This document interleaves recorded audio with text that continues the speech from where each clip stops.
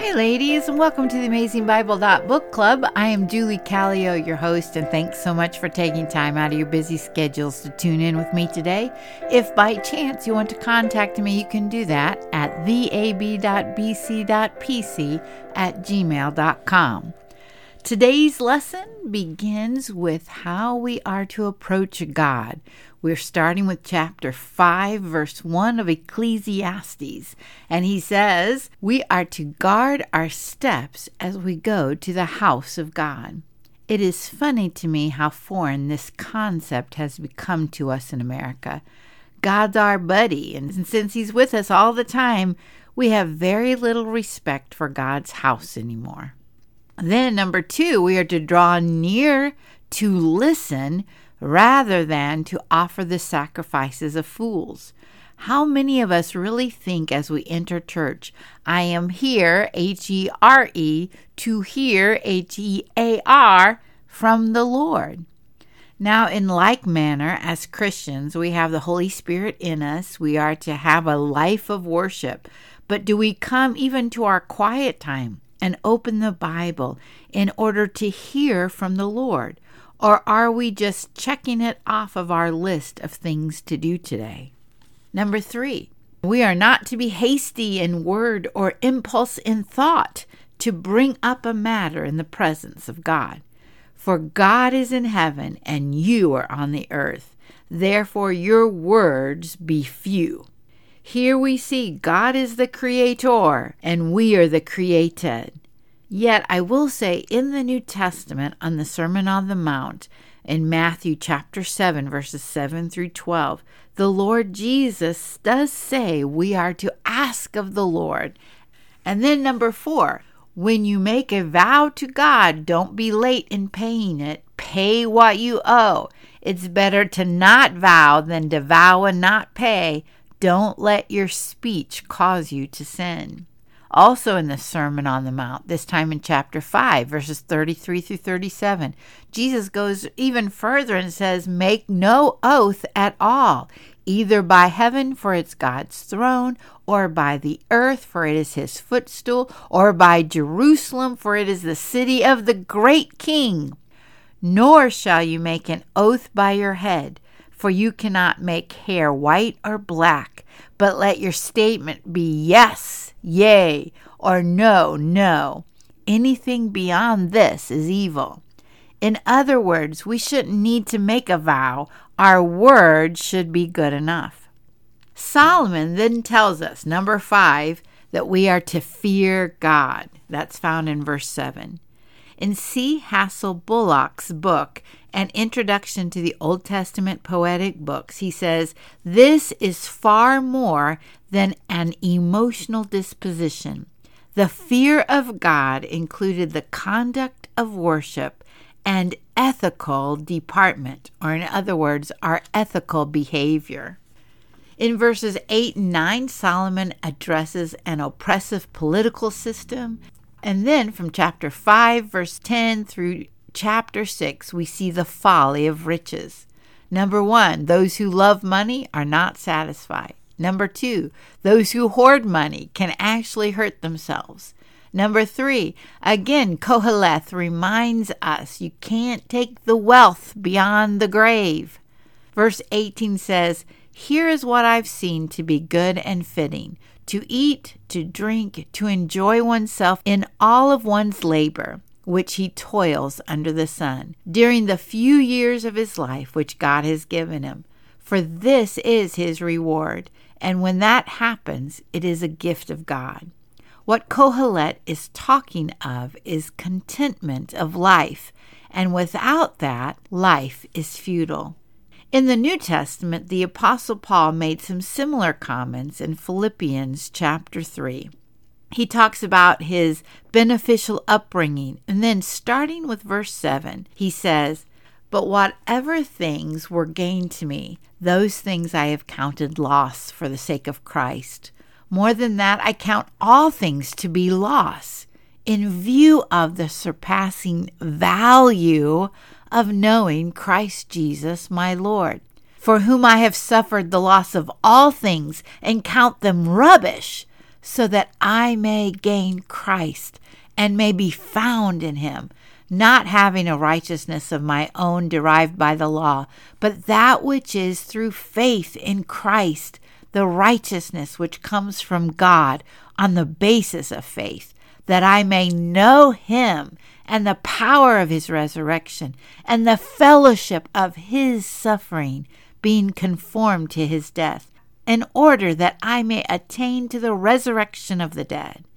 Then Paul ends his letter in chapter 4, and he says, "For I have learned to be content in whatever circumstances I am. I know how to get along with humble means, and I know how to live in prosperity. In any and every circumstance, I have learned the secret of being filled and going hungry, both of having abundance and suffering need. I can do all things through Christ who strengthens me." Ladies, contentment comes not with or without money or things. Contentment comes with a relationship with God through Jesus Christ. Then Qoheleth, the assembler, goes into a section of what Bullock calls miscellaneous proverbs. The first group starts with chapter 7, verses 1 through 14. These are written in parallelism like Proverbs, and in this section we see lessons to be learned in death and in life. There is also a comparison going on between wisdom and folly. Verse 13 says, "Consider the work of God, for who is able to strengthen what he has bent?" We need to be careful, ladies, that we are not working against God, because if we are, we will fail every time. Verses 15 through 25 are proverbs about how to live a balanced life. I always smile when I read verse 16. "Do not be excessively righteous, and do not be overly wise. Why should you ruin yourselves?" Amen. Amen. Then verse 20 says, "Indeed, there is not a righteous man on earth who continually does good and who never sins." The Apostle John in his first letter wrote, "If we say that we have no sin, we are deceiving ourselves and the truth is not in us." But then John gives us hope. He gives us a promise. Verse 9, "If we confess our sins, he, Jesus, is faithful and righteous to forgive us our sins and to cleanse us from all unrighteousness." Do you see that word? All.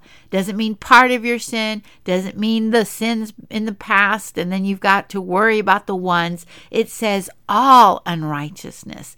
With the blood of Jesus and the price that he paid, we are fully cleansed. Then in verses 21 and 22 of Ecclesiastes chapter 7, there are some words that I try to take to heart. "Also, do not take seriously all words which are spoken, so that you will not hear your servant cursing you, for you also have realized that you likewise have many times cursed others." We are so easily offended, ladies, and not so easy to forgive. But we need to remember our faults as well, our words as well, and we therefore need to show grace to one another. In verses 26 through 29, Qoheleth talks about a wayward woman.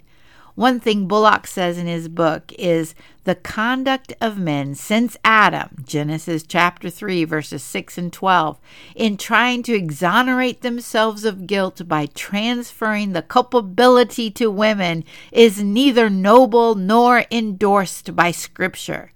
It is indicative of the weakness of the male species rather than his innocence. In chapter 8, verses 1 through 9, Qoheleth addresses human authority. In the New Testament, Paul adds that we are to pray for those who are in authority because God has placed them there. And that's found in 1 Timothy chapter 2, verses 1 through 4. Then verses 10 through 13 compares those who fear God and those who don't. And in verse 12, Qoheleth says, "Still I know that it will be well for those who fear God, who fear him openly." In other words, are willing to show to the world that they fear God.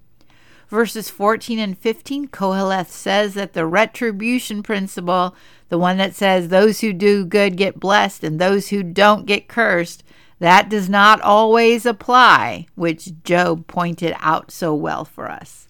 Then our last two verses for today, Qoheleth says, when I gave my heart to know wisdom, to see the task which has been done on the earth, and I saw every work of God, I concluded that man cannot discover the work which has been done under the sun. Even though man seeks laboriously, he will not discover. Even though he says, I know, he cannot discover it. Here we see Qoheleth, the assembler, seeking wisdom, and he says, I can't fully find it. He sought money, and that's vanity. He sought women, vanity. He sought pleasure, vanity. He sought possessions and stuff, vanity. He sought work, vanity. He sought food and wine, vanity. He sought all that his eyes wanted, and it's vanity. Qoheleth couldn't find wisdom, but the Old Testament has a promise because God says through the prophet Jeremiah, chapter 29, verse 13, you will seek me and find me when you search for me with all your heart, and I will be found by you, declares the Lord. We are to seek the Lord. That is not vanity. That can be fulfilled. That is a promise from God. The Lord Jesus in the New Testament and the Sermon on the Mount in Matthew chapter 6 verses 33 and 34 says, but seek first his kingdom and his righteousness, and all these things will be added to you. So do not worry about tomorrow, for tomorrow will care for itself. Each day has enough trouble of its own. Ladies, if we seek after God with all of our hearts, we will find him. And that, my friends, is not vanity. That is not futile. That is not empty. That is what fills that eternity in our hearts, like in chapter 3, verse 11 of Ecclesiastes, because Jesus is eternal. And when we do that, Jesus takes care of all of the rest of the stuff. So, ladies, if you hear God's voice today, don't harden your hearts. Instead, let's be women who seek and find and pray and obey. Until next time, and thanks so much for listening.